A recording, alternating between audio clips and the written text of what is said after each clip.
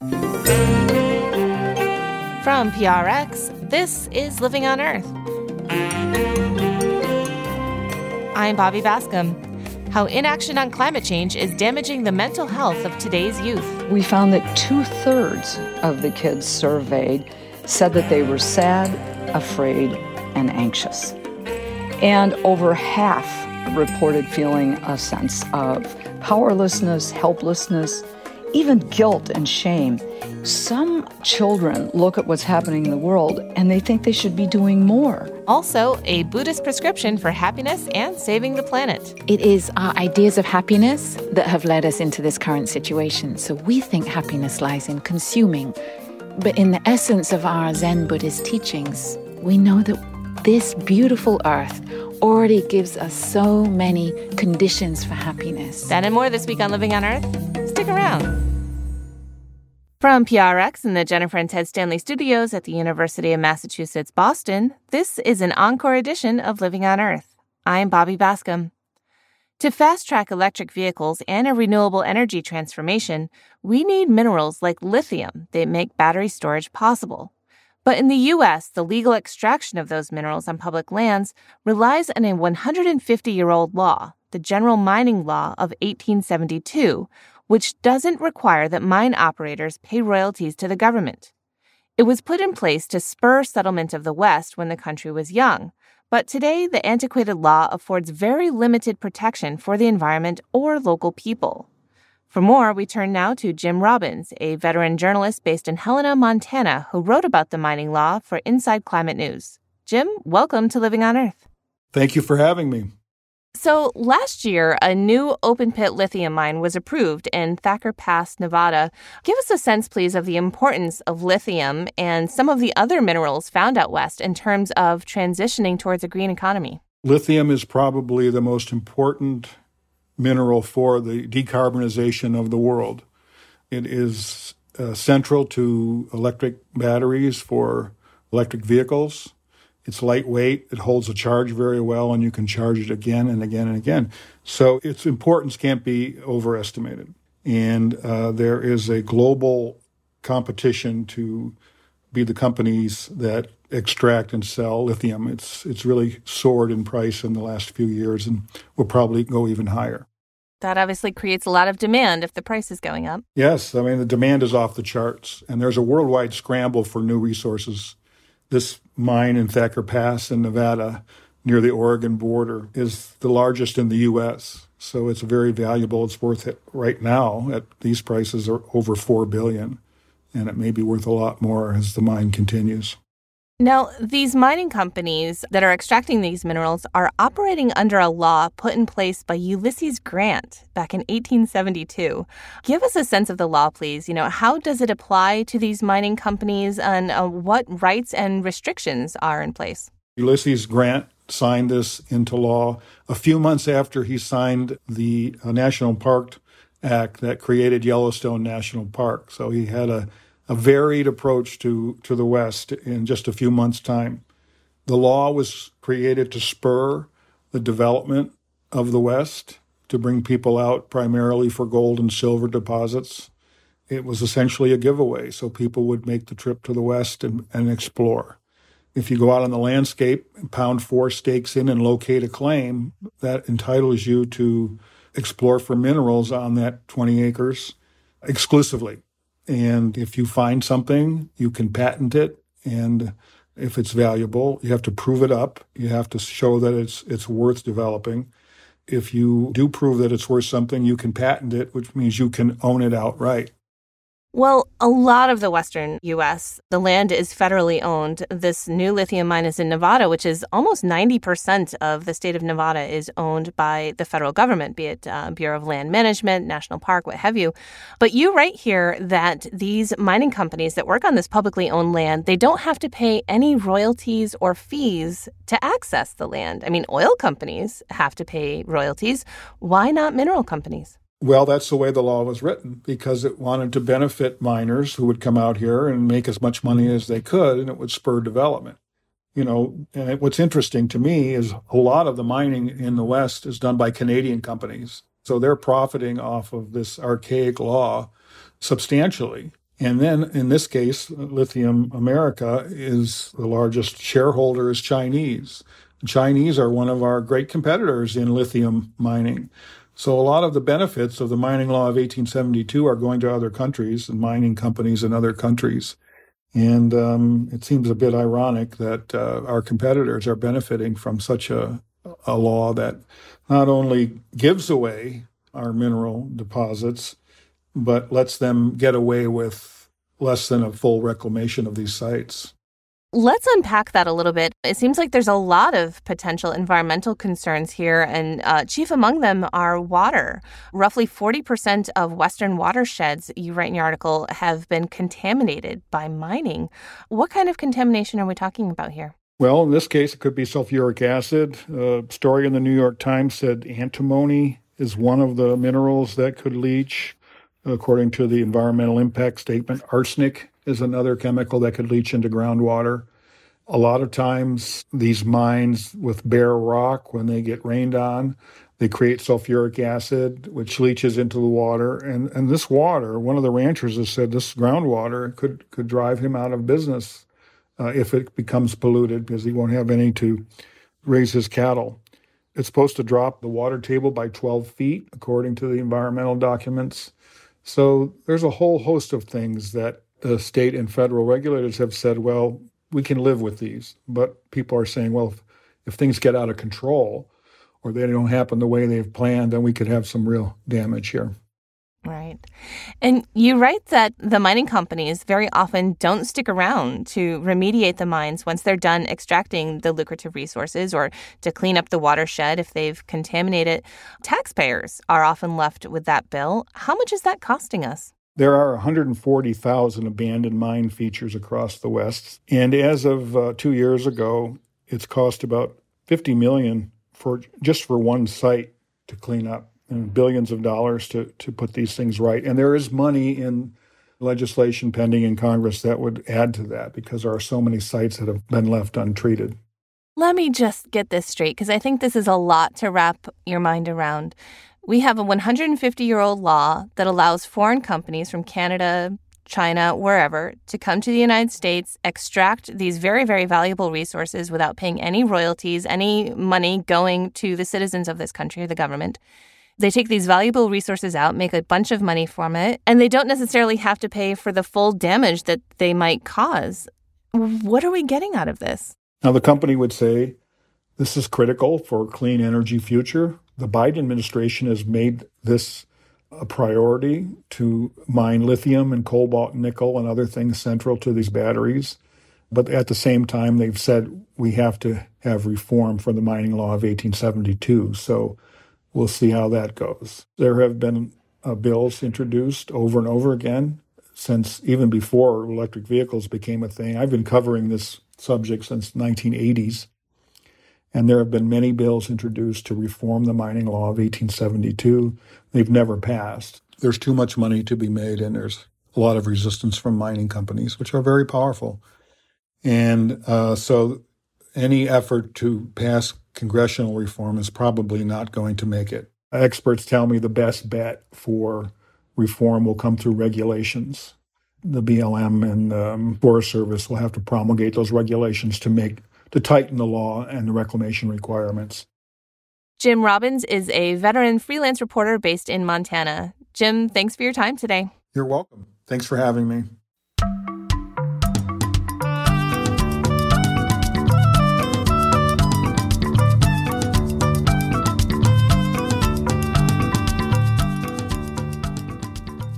This time of year, many of us may be cursing the bugs that bite. But as BirdNote's Marion McCann reports, our tormentors are a delight for birds.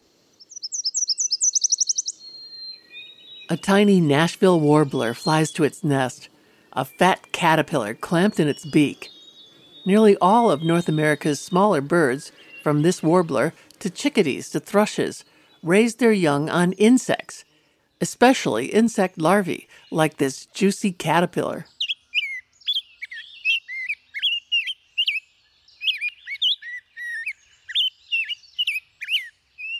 Insects sustain our ecosystems, and not just as a food source. They also pollinate 90% of all plants. And without plants at the heart of the food web, life on Earth would simply collapse. As naturalist E.O. Wilson put it, insects are the little things that run the world. Though insects are small, easily overlooked, and often vilified, most are beneficial. But their numbers have dropped by half in the last 50 years, so it's now critical to help foster insects. One concrete way to help is to grow native plants that provide food and shelter for insects like caterpillars. For example, in the eastern United States and Midwest, buttonbush supports 18 different species of caterpillars and also provides food for birds in the form of nectar and seeds. Growing such plants directly benefits birds and helps insects keep the natural world ticking. I'm Mary McCann. For photos, flock on over to the Living on Earth website, loe.org.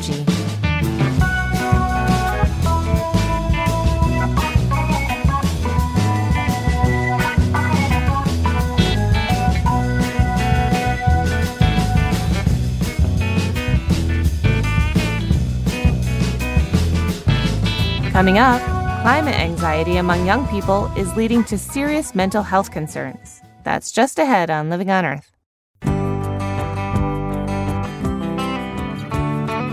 If you like listening to Living on Earth, please join us by telling people you know to tune in to our podcast.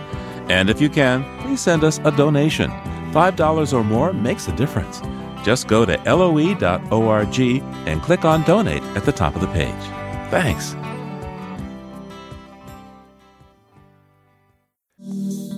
Support for the Living on Earth podcast comes from IMBio. Where do biotechnology, politics, patience, and our planet all intersect?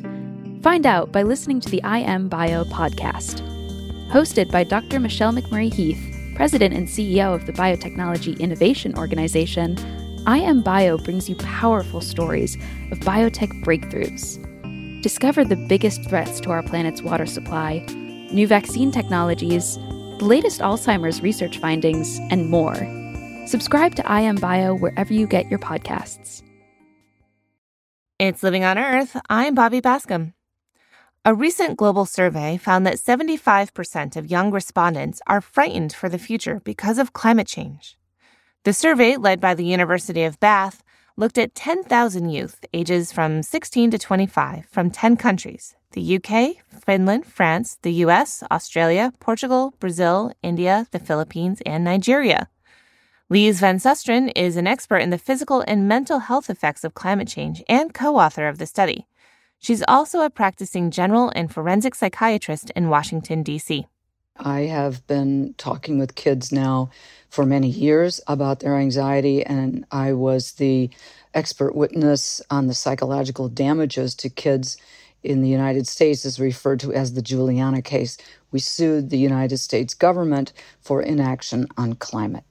So all of the things that we found in the survey, if we really use our common sense, we probably could come up with them, but people don't always connect the dots. So the fact that we have it now on paper and can wave it in the air is really important. So here's what we found.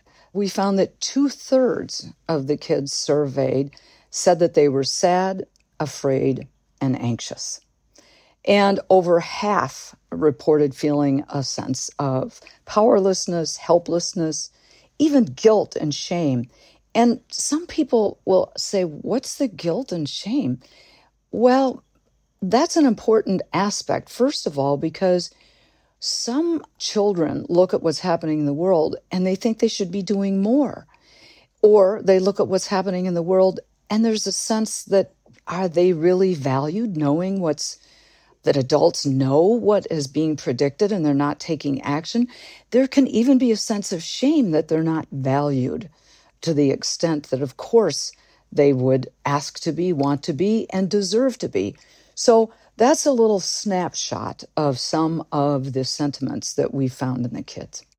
Well, that makes sense. I mean, if governments and industry know what they're doing, know that this is going to cause an unlivable planet for this large cohort of people, and yet do nothing, it sort of sends the message that, you know what, you're not important enough for us to care about and to really, address this problem in a meaningful way.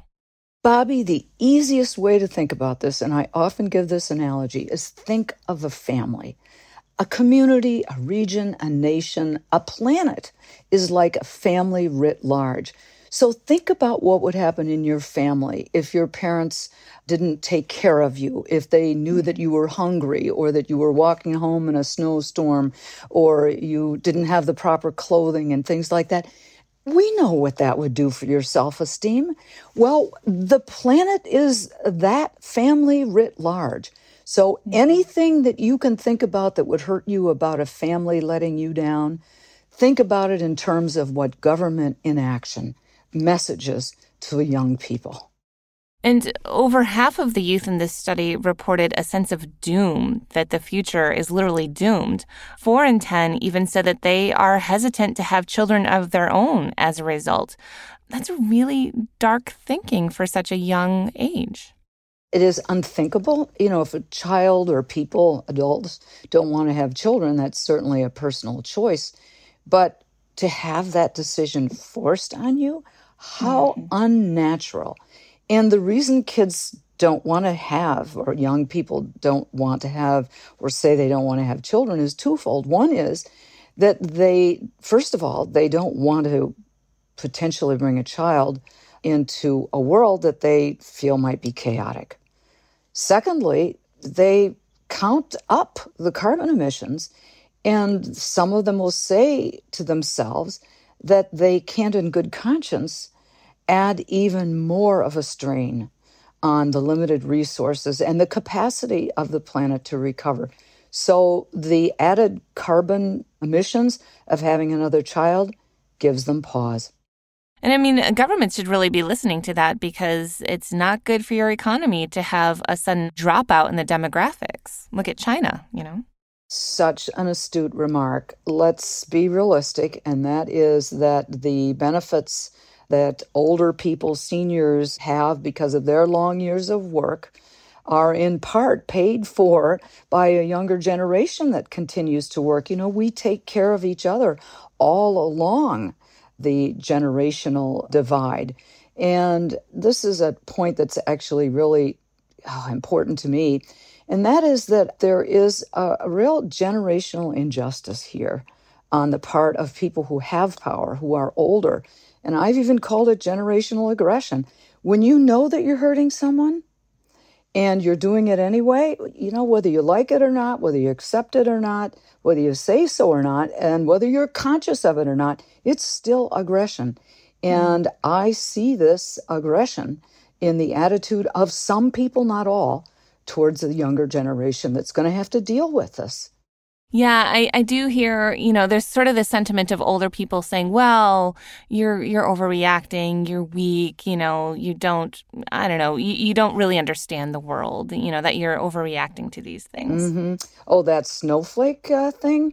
Boy, that really, really nails me when I hear the baby boomers talking about this generation that is going to have so much to deal with.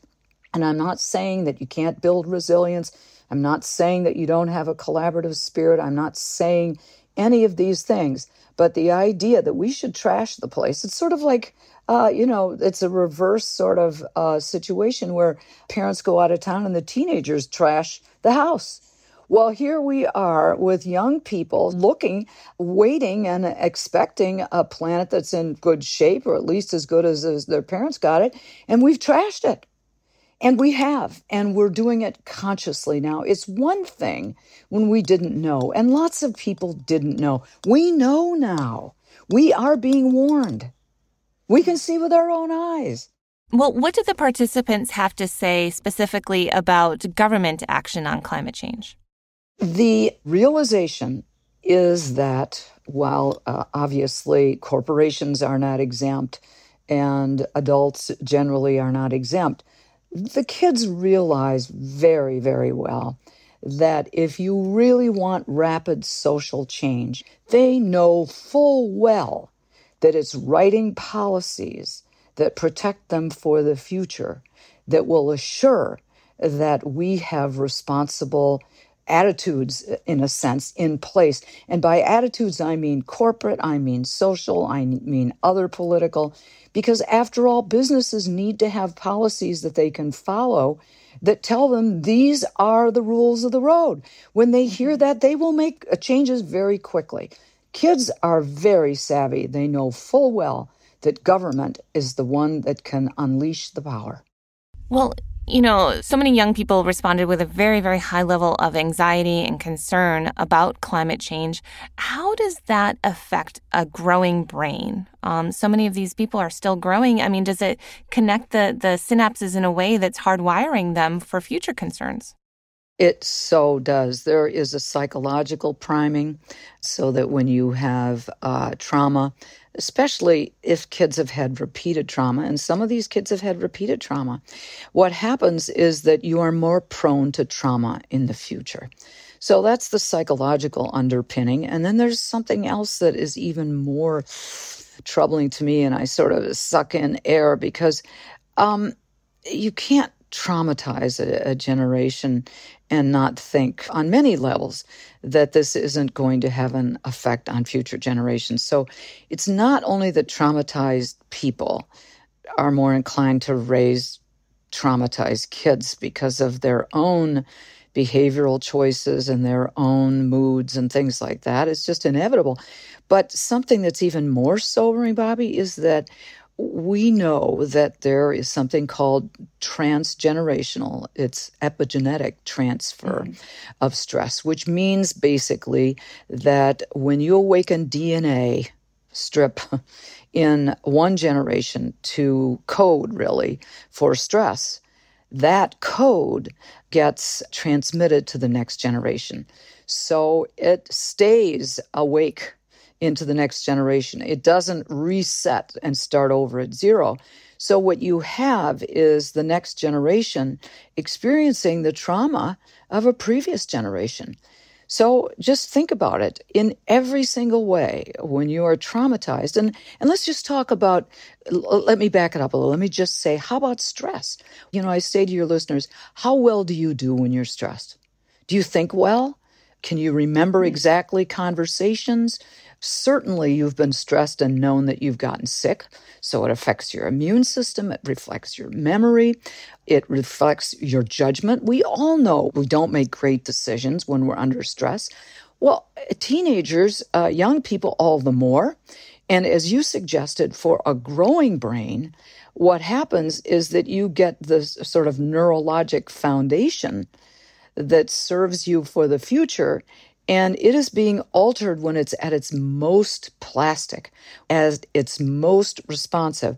So that's the danger that we face. And I don't want to say it's only bleak, because we don't want to suggest that kids have only a bleak outlook and they're victims and all the rest. The world is waking up, and we need to talk about that too. Yeah. Well, you are a practicing psychiatrist. What do you think is an appropriate age for parents to start having these types of conversations with their children? You know, I think most parents want their kids to have a carefree childhood. They don't want them worrying about the existential threat of climate change and you know, causing this harm that we've been talking about. But at the same time, I mean, that's the reality of the world, and we need young people to care about it. You know, we need everyone together, you know, to push for action on this. How do you square that circle? So well said. And I get that question a lot. So I have my 3 L's. It's listen, learn, and leverage. So it is never too early to encourage a child to respect life. And by life, it's all nature and all animals and plants. They're all our brothers and sisters.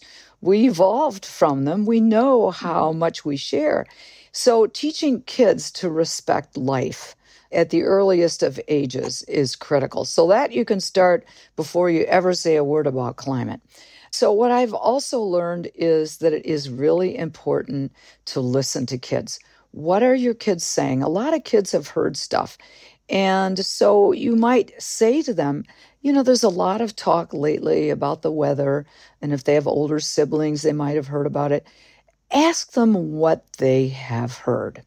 And, sometimes I had a patient whose child heard about extinction and thought that the family dog Charlie was going to die and hadn't said anything to the mom, but was harboring this fear that Charlie was going to die. And it's why it's so important to hear about what your kids are thinking. So listen to what your kids are saying, learn about what you need to know so that you can talk to them. And then you can say, and this is the leverage part, you can say to them, yes, and you are right. There has been a lot of just never lie to a kid. What you might do is disabuse them of some of the irrational thoughts that they have, but tell them you understand their fears. And then this is where you go to say, well, that's why in our family, and then talk about what you do to protect nature, or if they're old enough, the climate. Depending upon their age, of course, how you respond is important. So that's why we turn out the lights. That's why we don't take a lot of or any plane trips. That's why we eat the kind of food we do. That's why we have a garden, etc. And if you haven't been doing those things, this is the perfect opportunity to make your child feel important and say, you know what? Based on what you've just said to me and what I've heard about what you're thinking, our family is going to do more to make sure that the planet is safe for you. So you can use these conversations not only to steer them in the right direction, but to build their self-esteem and resilience. These are empowering words to a child who feels vulnerable. Dr. Lisa Van Susteren is a practicing general and forensic psychiatrist in Washington, D.C., and an expert on the physical and mental health effects of climate change. Thank you so much, Dr. Van Susteren, for this chat and all this great advice. Thank you. Your comments on our program are always welcome. Call our listener line anytime at 617-287-4121. That's 617-287-4121. Our email address is comments@loe.org, comments@loe.org, and visit our webpage at loe.org. That's loe.org.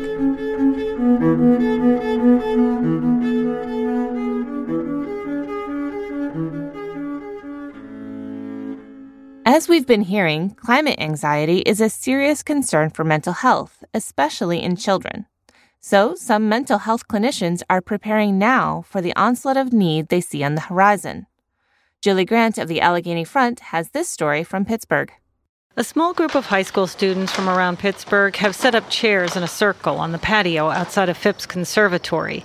They're here because they're concerned about climate change, and they each have their own reasons. My name is Claire Bertolet. I am a 9th grader at Alderdice High School in Pittsburgh, PA, and I'm afraid that in the future, life is not going to be like it is today, and we're not going to be living as comfortably, and so I feel like in the future it's going to be too late. My name is Malcolm Kurtz. I am a junior at Alderdice High School. I'm an avid hiker and bird watcher and really concerned with how species are affected by climate change. These and other students gather monthly to talk and plan ways to work on the issue.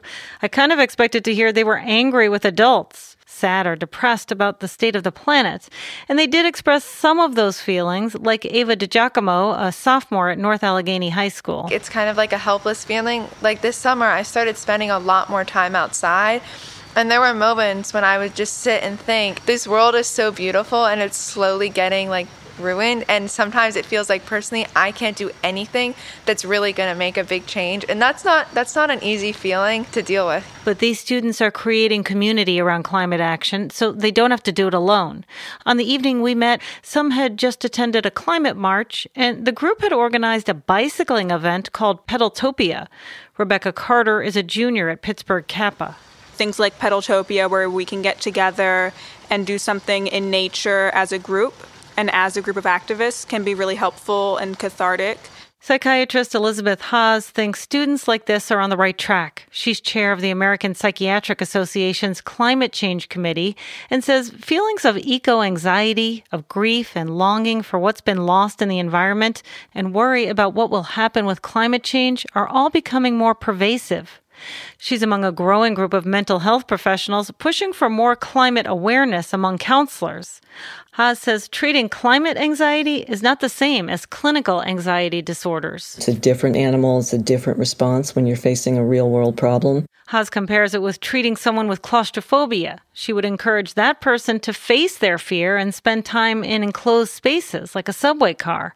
But that doesn't always make sense. That is not an appropriate response when the subway car is on fire. The subway's on fire. You don't want to sit there and let your fear wash over you, right? You want to start doing stuff. When her patients express concerns about natural disasters, climate change, and ecological collapse, she advises them to find ways to talk with their family and friends about it, and to take action, to join a climate group, write to their local congressperson, or pack up photographs and important belongings in an emergency backpack. Even just doing something like that gives you a greater sense of control, and it creates a safer space for you to be in when something bad is happening. Psychiatrist Gary Belkin wants the mental health community to start taking action too, and quickly. He says there's already more mental health needs than there are available therapists. And climate change, the heat, droughts, and wildfires, and the general background stress it causes is going to make that worse. We really have to get good at rethinking how we can reach a ton of people across that spectrum. And the only way we're going to do that is by enlisting communities to be part of doing that. Belkin is a former deputy health commissioner of New York City and is now focused on the social aspects of climate change. He spearheaded a program in New York where mental health professionals trained employees at child care centers, churches, and programs for at-risk youth, places that he calls the front lines for mental health. And we skilled those staff in screening for distress and illness, for basic counseling skills. We have to engineer things so you don't have to look for care or support. You trip over it. One group on the front lines in Pittsburgh is starting to look into climate change and mental health, the Homewood Children's Village. President Walter Lewis says they have advocates who stay in touch with their 300 members. They focus on education, economics, food, and health, including mental health. Probably 3-4 years ago, for sure, it would have never dawned on me to think about some of the types of trauma and mental health impacts of climate change. Disadvantaged communities like Homewood are expected to experience worse climate impacts than their wealthier neighbors. So even though his advocates are not mental health professionals, Lewis says he can still raise their awareness that a flood in the basement or some other climate-related event can be traumatic for clients. Hey, we just had a heat wave. These are some things you might want to think about when you're talking to, your families or the children that you work with. As the number of people reporting anxiety and stress around climate change grows, others in Pittsburgh are trying to expand the available mental health care. Hello, everyone. My name is Gloria Evans, and I am one of the certified facilitators for integrated community therapy.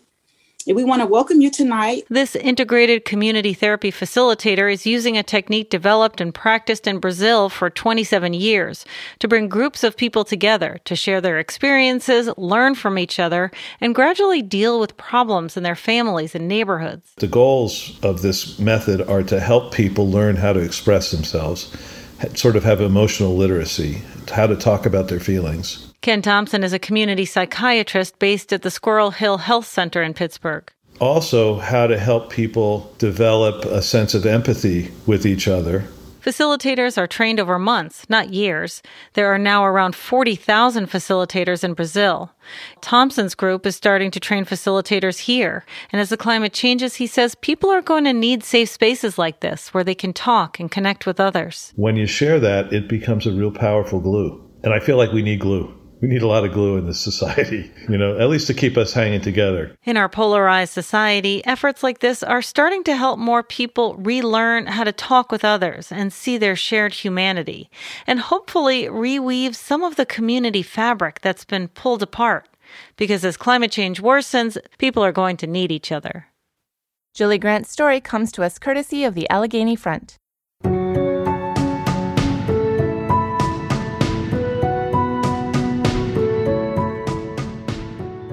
Join Living on Earth host Steve Curwood and ProPublica on August 24th at 3 p.m. Eastern for a live conversation about the climate debt crisis.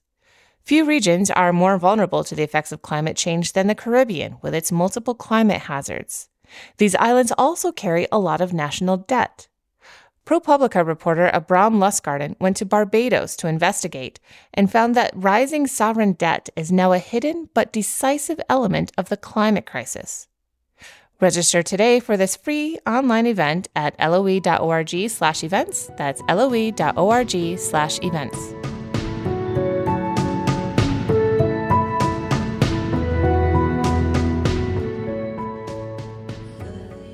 Coming up, Zen and the Art of Saving the Planet. That's just ahead here on Living on Earth. Support for Living on Earth comes from Sailors for the Sea and Oceana, helping boaters race clean, sail green, and protect the seas they love. More information at sailorsforthesea.org. Support also comes from Friends of Smeagol the Seagull and Smeagol's Guide to Wildlife. It's all about the wildlife right next door to you. That's Smeagol, Smeagull, SmeagolGuide.org. It's Living on Earth. I'm Bobby Bascom. Zen Buddhism encourages mindfulness and meditation as ways to embrace life and its challenges, including one of the thorniest challenges of all, the climate crisis. In the 2021 book, Zen and the Art of Saving the Planet, Buddhist Zen master and peace activist Thich Nhat Hanh says being in the present moment, waking up to our suffering, and acting with compassion can ripple out beyond ourselves and lead to better care of this planet we call home. Zen and the Art of Saving the Planet was edited by Sister True Dedication, a monastic Dharma teacher and Buddhist nun who lives in the Plum Village community Thich Nhat Hanh founded in France. She and his other students call him Thai, which is Vietnamese for teacher. Living on Earth's Jenny Doering spoke with Sister True Dedication, who began by explaining how we got into our current pattern of exploiting the earth. It is our ideas of happiness that have led us into this current situation. So we think happiness lies in consuming. We think happiness lies in striving and competing and satisfying our craving in whatever way and having these extremely resource-rich experiences. But in the essence of our Zen Buddhist teachings, we know that this beautiful earth, this extraordinary planet, already gives us so many conditions for happiness. And so there's a radical kind of message in our approach to simplicity, which is if we give ourselves a chance to cultivate true presence, to generate what we would call an energy of mindfulness, we realize that we don't need all those things to be happy. We don't need a second car. We don't need a bigger house. We don't need more vacations.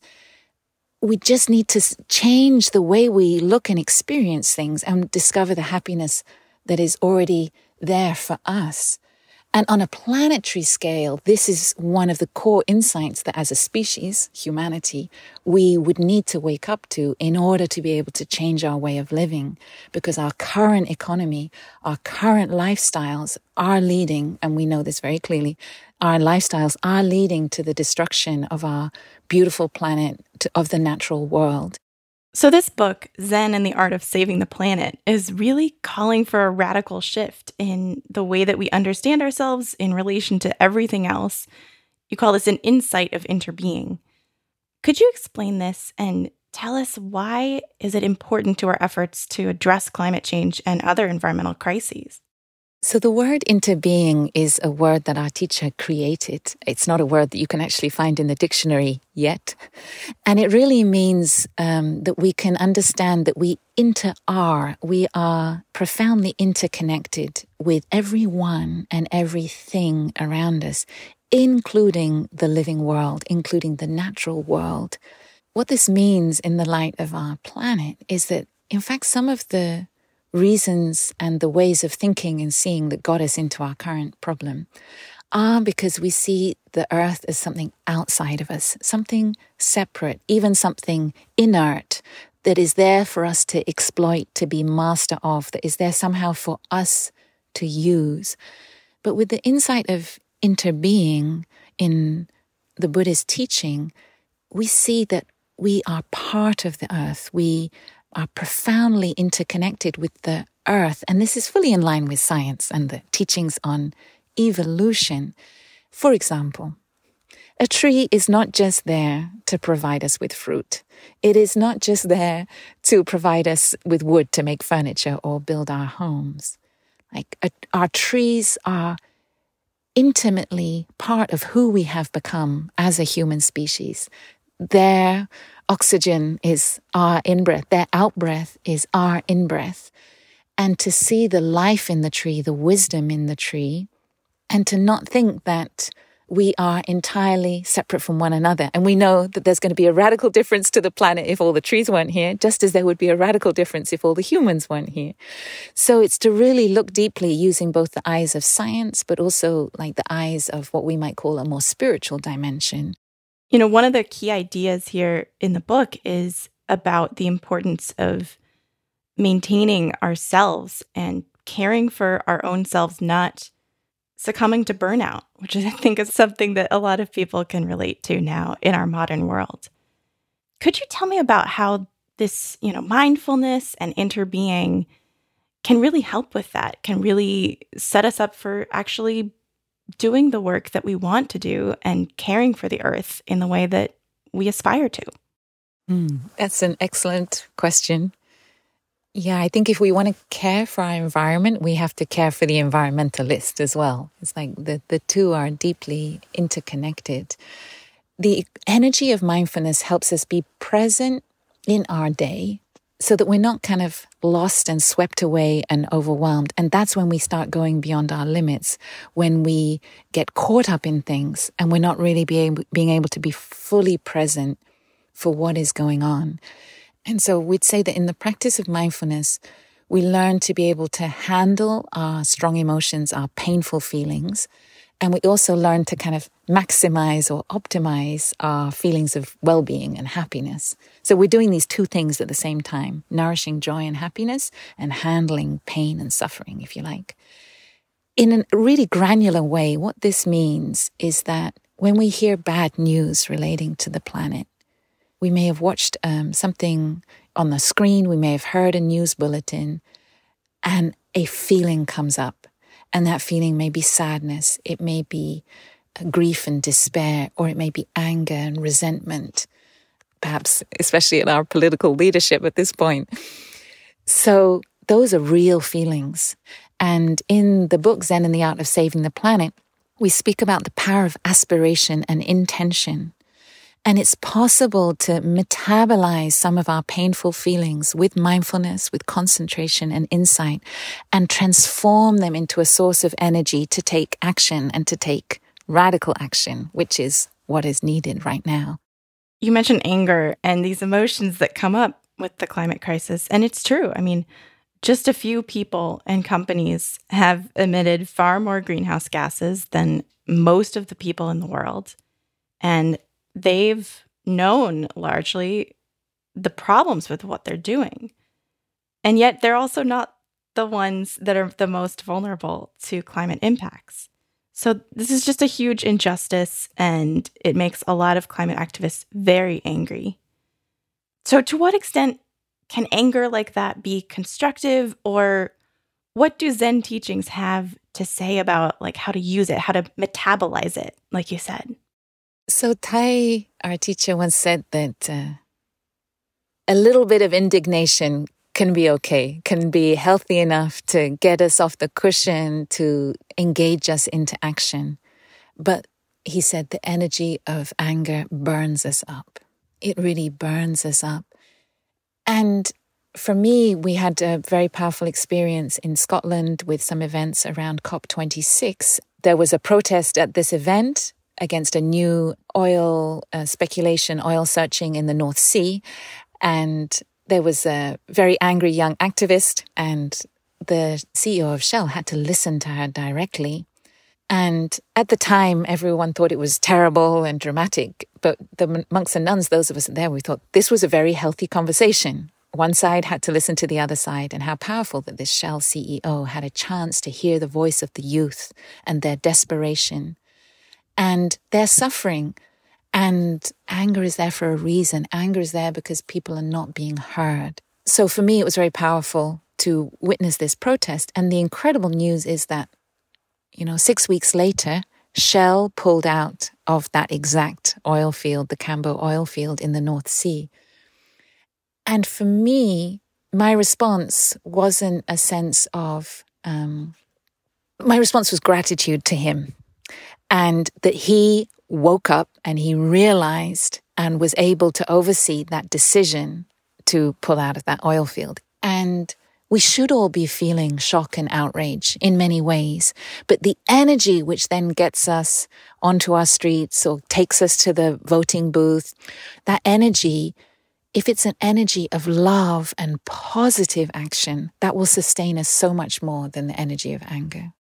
Yeah, and you mentioned being grateful to the Shell CEO. And it seems like he must have been listening to that activist who was very angry. And like you said, it's a conversation, it's a dialogue. If two sides can come together and respectfully engage, there should be a positive outcome. Yeah.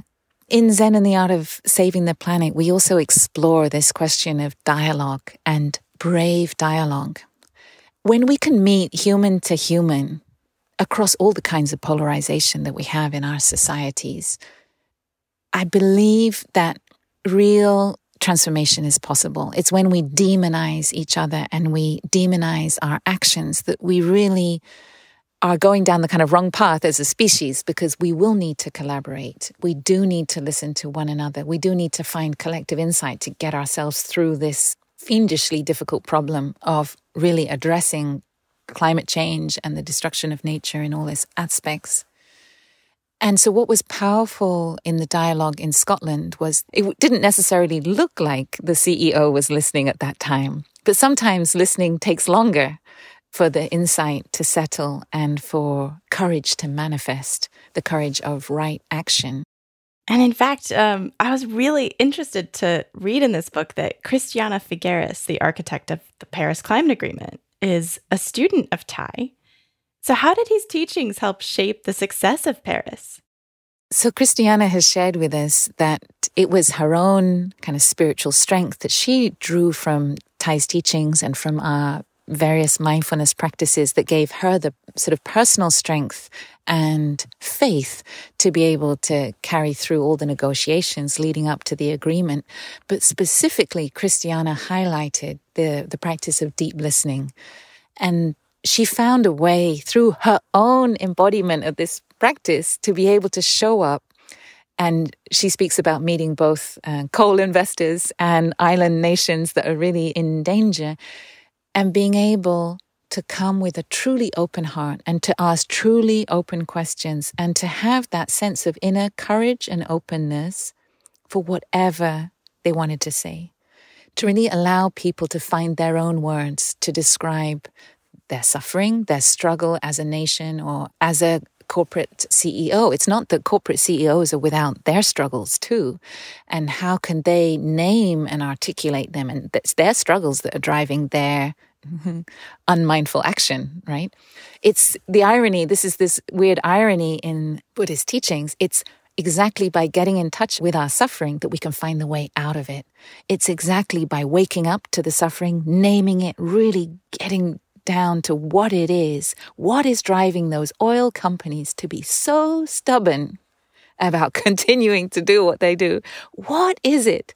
And in those human beings at the top of those companies, what is it that they are still caught in, that they haven't yet discovered? And only when we can identify and really name it and be with them as they realize this about themselves, then right away we will wake up to the way out and to new solutions. So it's by leaning into these dark places that we can really see the light to kind of find the way out. So for someone who's listening who is yearning to get in touch with this sense of interbeing and wants that connection, wants to be able to sort of fuel their care for the planet with mindfulness and reconnect, what would you recommend in terms of going outside and connecting with nature? And what should the mindset be of someone who wants to do that? Is there a specific question or thought that they should bring to mind, or just simply go out and be? What would you recommend? So the book Zen and the Art of Saving the Planet opens with a beautiful invitation to listen to the earth.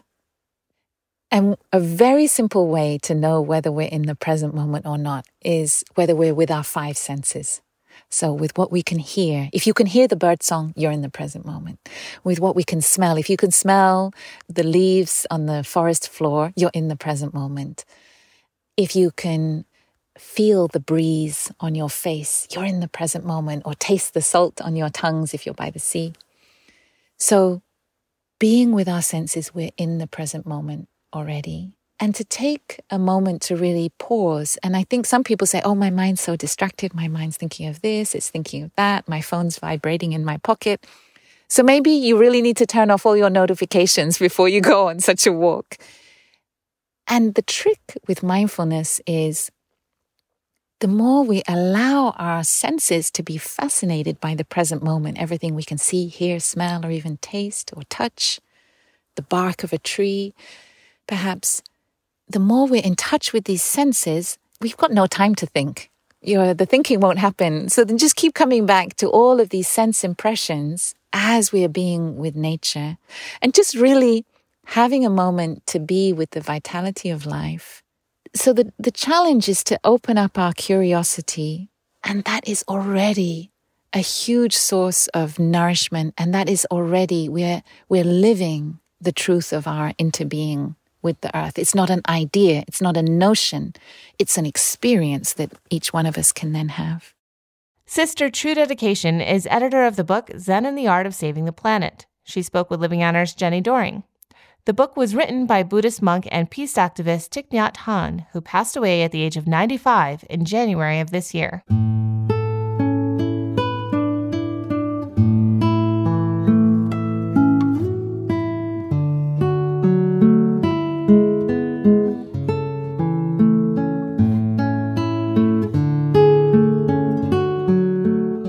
Living on Earth is produced by the World Media Foundation. Our crew includes Naomi Ehrenberg, Paloma Beltran, Chloe Chen, Iris Chen, Josh Kroom, Jenny Doering, Delaney Dreyfus, Mark Kausch, Mark Seth Linder, Don Lyman, Louis Mallison, Ainsley O'Neill, Sophia Pendelides, Jake Rigo, Hannah Richter, and Yolanda Omari. Tom Tiger engineered our show. Allison Lierstein composed our themes. You can hear us anytime at loe.org, Apple Podcasts, and Google Podcasts, and like us please on our Facebook page, Living on Earth. We tweet from @LivingOnEarth and find us on Instagram @LivingOnEarthRadio. Steve Kerwood is our executive producer. I'm Bobby Bascom. Thanks for listening. Funding for Living on Earth comes from you, our listeners, and from the University of Massachusetts Boston, in association with its School for the Environment, developing the next generation of environmental leaders, and from the Grantham Foundation for the Protection of the Environment, supporting strategic communications and collaboration in solving the world's most pressing environmental problems.